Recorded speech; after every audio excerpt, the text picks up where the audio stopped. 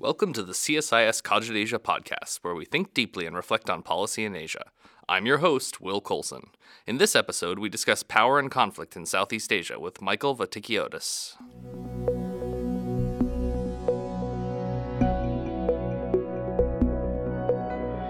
The Southeast Asian region's move towards prosperity and growth in recent years, while promising, has been far from an unchecked march towards utopia. As any follower of ASEAN knows, while interstate conflict has been minimal in recent times, there are still many political and economic hurdles within both mainland and maritime Southeast Asia states. Key individual countries around the region face challenges in the form of unresolved insurgencies, simmering ethnic conflicts, and illiberal or ineffective governance. To take the pulse of these trends, we are joined by Michael Vatikiotis, Asia Regional Director of the Center for Humanitarian Dialogue and a leading authority on governance and conflict resolution in Southeast Asia. Michael is also the author of the new book titled Blood and Silk, which analyzes power and conflict in modern Southeast Asia based on his personal experience as a conflict mediator and journalist. My colleague and CSIS Cogit Asia editor Jeff Bean sat down with Michael last week. Here's their conversation. Joined today by Michael Vatikiotis, recording for a podcast discussion on his new book, as well as contemporary developments in Southeast Asia. Michael, thanks so much for joining us. Thank you. Good Michael, to be here. Could you give us just your brief background, what kind of work you do? So I was a journalist for 20 years, and about 13 years ago, I left journalism and joined a small international NGO by the name of the Center for Humanitarian Dialogue based in Switzerland. It's now become a rather sizable organization. We're a global organization. We do mediation in armed conflict, and we are essentially private facilitators of parties to armed conflict, also political conflict. We work globally in Africa, Asia, and the Middle East. And I run the Asia operation based in Singapore, and we work in all the major conflicts in Asia. So as you know, the situation on Mindanao in Marawi City in the Philippines is the latest unresolved insurgency in Southeast Asia to reignite. Could you give a short overview of the basics of this conflict for listeners who may not be as familiar with the situation in the southern Philippines? Who are the players? What is happening? What happened to the BBL, or the Bangsamoro Basic Law, which was potentially going to solidify the peace that had developed during the extended ceasefire between the government and the MILF? Where do we stand? Marawi is a sizable city in the Muslim part of Mindanao that essentially was taken over by a group of anywhere between 100 or 200 armed men, very well prepared tactics, and the entire population of the city has been evacuated. It's about 200,000 people. It's a very serious new development in what is a very well-established landscape of conflict in Mindanao.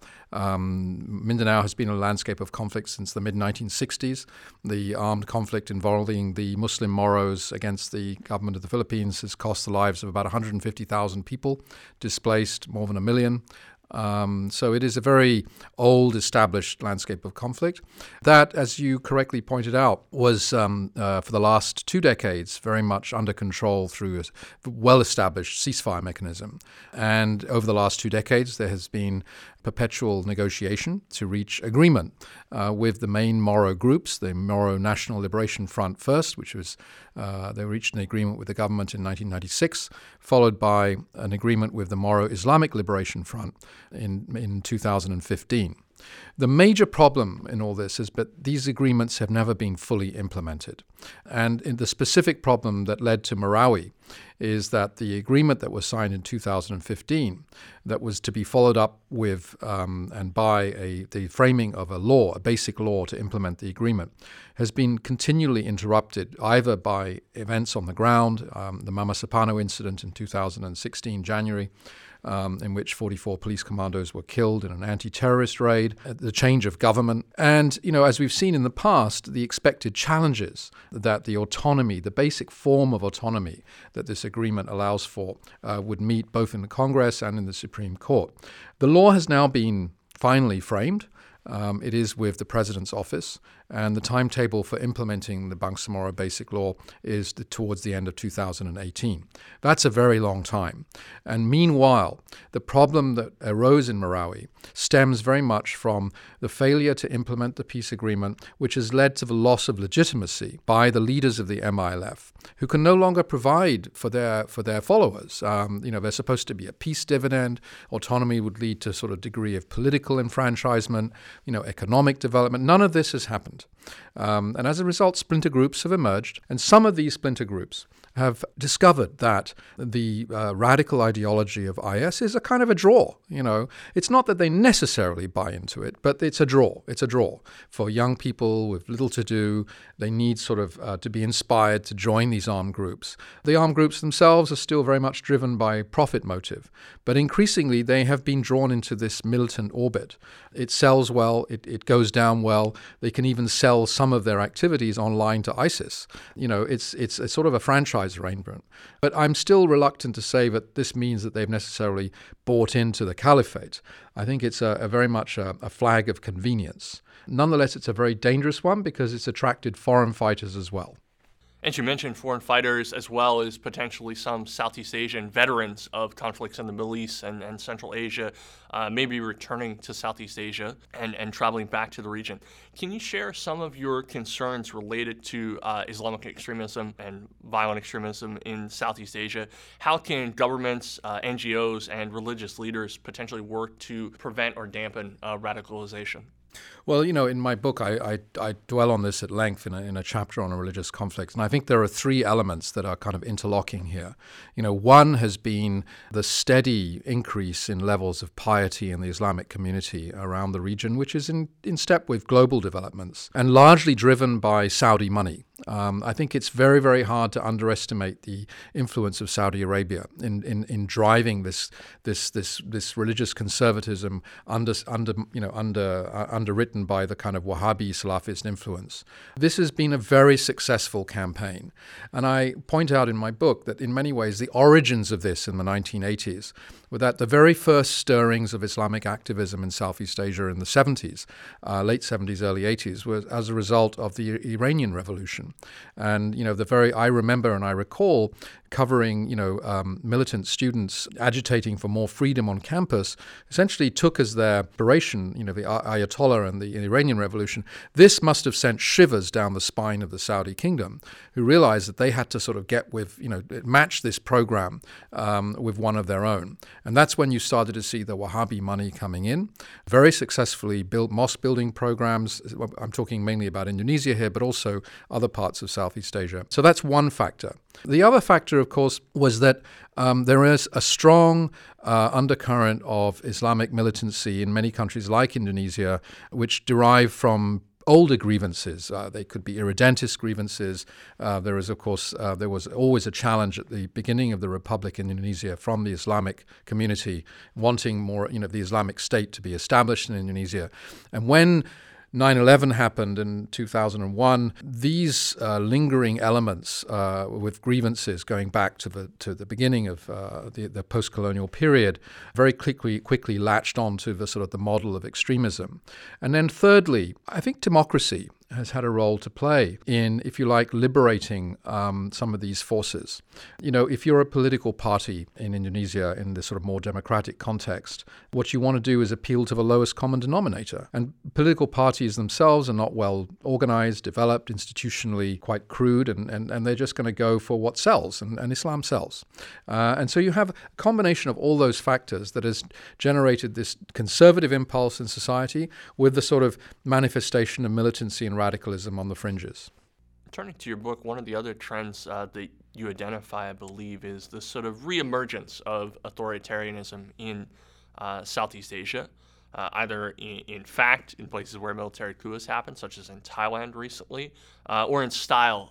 The democratically elected leader of the Philippines, Rodrigo Duterte, has pursued a very aggressive counter-criminal campaign. In other places, of course, authoritarianism has never really left Cambodia, Laos. Are each of these governing situations sort of separate cases, or are there larger factors affecting all of Southeast Asia contributing to this trend or this shift?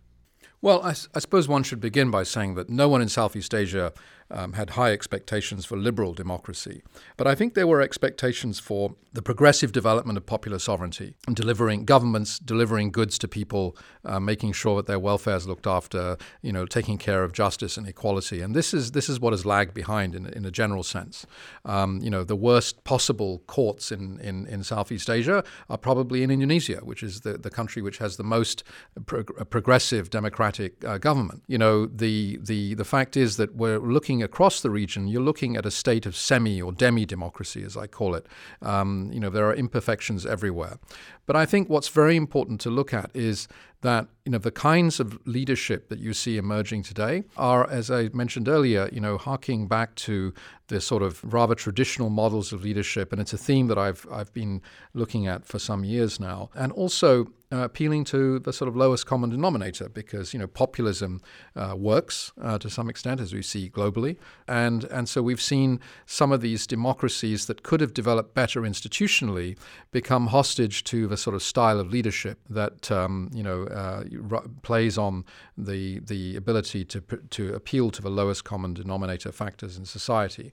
And so these are problematic in a general sense. Now, if we look at across the region, obviously Thailand has moved backwards from being a sort of semi-liberal democracy in the 1990s to being essentially, under military rule since 2014.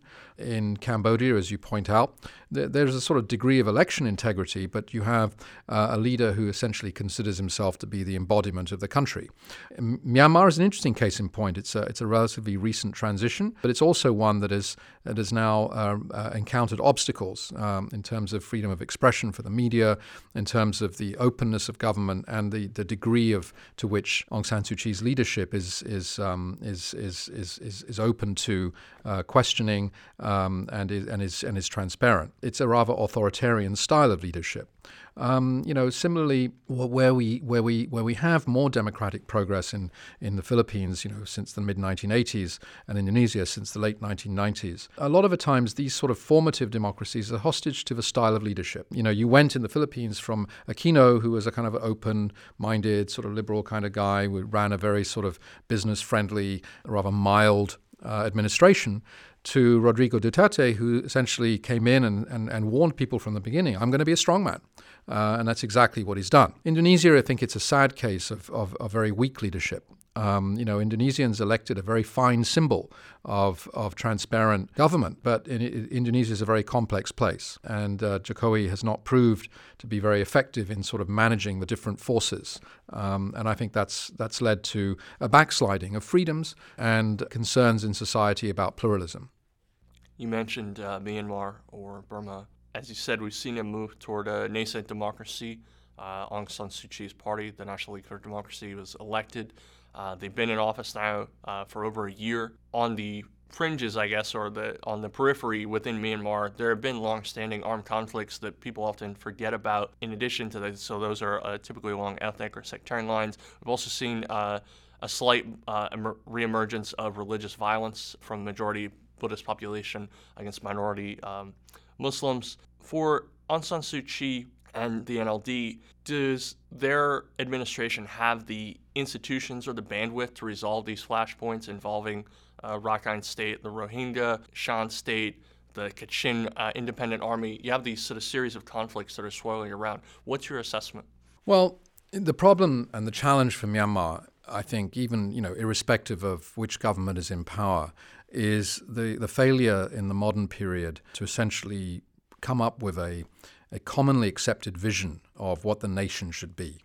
They're still stuck, I think, in this rather colonially confected concept of a sum of many parts, 135 different ethnic groups.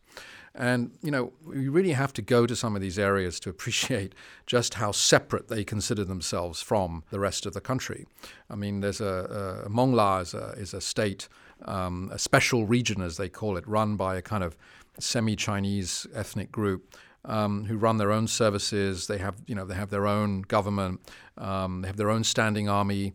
They consider themselves to be essentially a unit, within but also without the nation. And that goes for many of the other groups as well. The Kachin, close to the Chinese border, they consider themselves their own state. And what they're looking for is a kind of federal setup. But no one's really properly defined in a macro sense. What do we mean by federalism? What does this actually mean? A group of the ethnic armed groups recently went to Canada and were surprised to find that Quebec doesn't have its own standing army or constitution. This is how they consider federalism to be. So there's a lack of understanding, and this hasn't really been a proper discussion about the vision for the country, which I think is a major, you can't really just pin that on the government itself. I think it's a major collective failing. They're kind of afraid to have that discussion. It's the standard instinct of centralized governments or states that they're afraid to talk about a different arrangement in case the whole thing flies apart. And so there is this strong unitary impulse in Burma, Myanmar. Having said that, the previous government made a lot of progress towards building trust because they simply sat down and negotiated with these people with a kind of a more open approach of, okay, let's see what we can do. Under this government, despite the fact that Aung San Suu Kyi has made resolving the ethnic conflict the key pillar of her government, her rather sort of haughty, almost arrogant approach, the worry that she has of upsetting the army has made this a very difficult discussion. And in fact, the levels of trust have deteriorated in the last 2 years rather than been built. And that's a concern.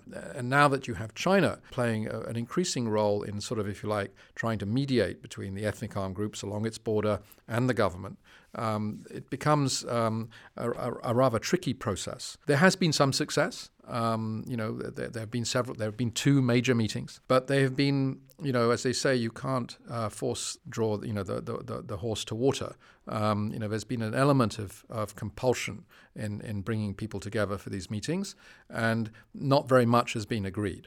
So you have a major problem now with the ethnic armed groups who continue. The levels of violence have increased. Armed conflict is still there. Nothing has really improved. With Rakhine State in the West, it's a rather different situation. You have 1.3 million stateless people, the Rohingya, who insist that they are part of the country and have a right to live in the country. But the hosts in their communities, the Rakhine community, the people they live next door alongside, insist that they're not citizens of Myanmar, and you have a very arcane citizenship law that prevents them from becoming citizens, and they're not one of the 135 official ethnic groups. And this is hugely problematic because, as we've seen, people have picked up and left in large numbers. There are huge numbers of them in Bangladesh, in camps, and more recently you've had the establishment of an armed insurgency, that threatens to actually destabilize the border even more. The communal situation is very tense. And to give you an idea of how difficult it is, the government sort of senses the need to improve the policy and maybe provide some documents for these people.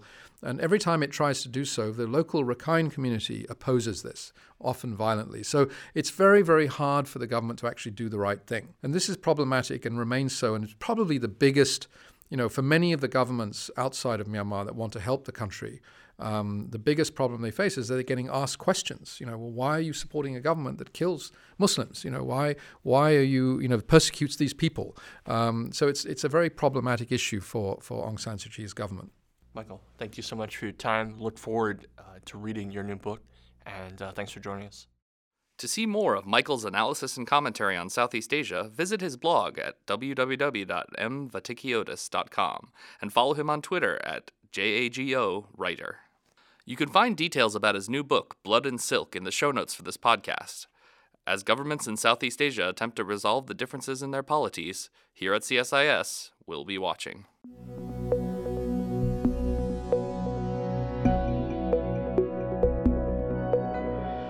That's our show. Special thanks to Michael Vatikiotis for sharing his experiences and analysis with us. The audio for this podcast was edited by Bryce Thompson. The podcast was written and produced by Jeffrey Bean. To learn more, visit our new look CSIS.org and CogitAsia.com. You can follow our Asia programs on Twitter and subscribe to the podcast via iTunes, RSS, or email on CSIS.org.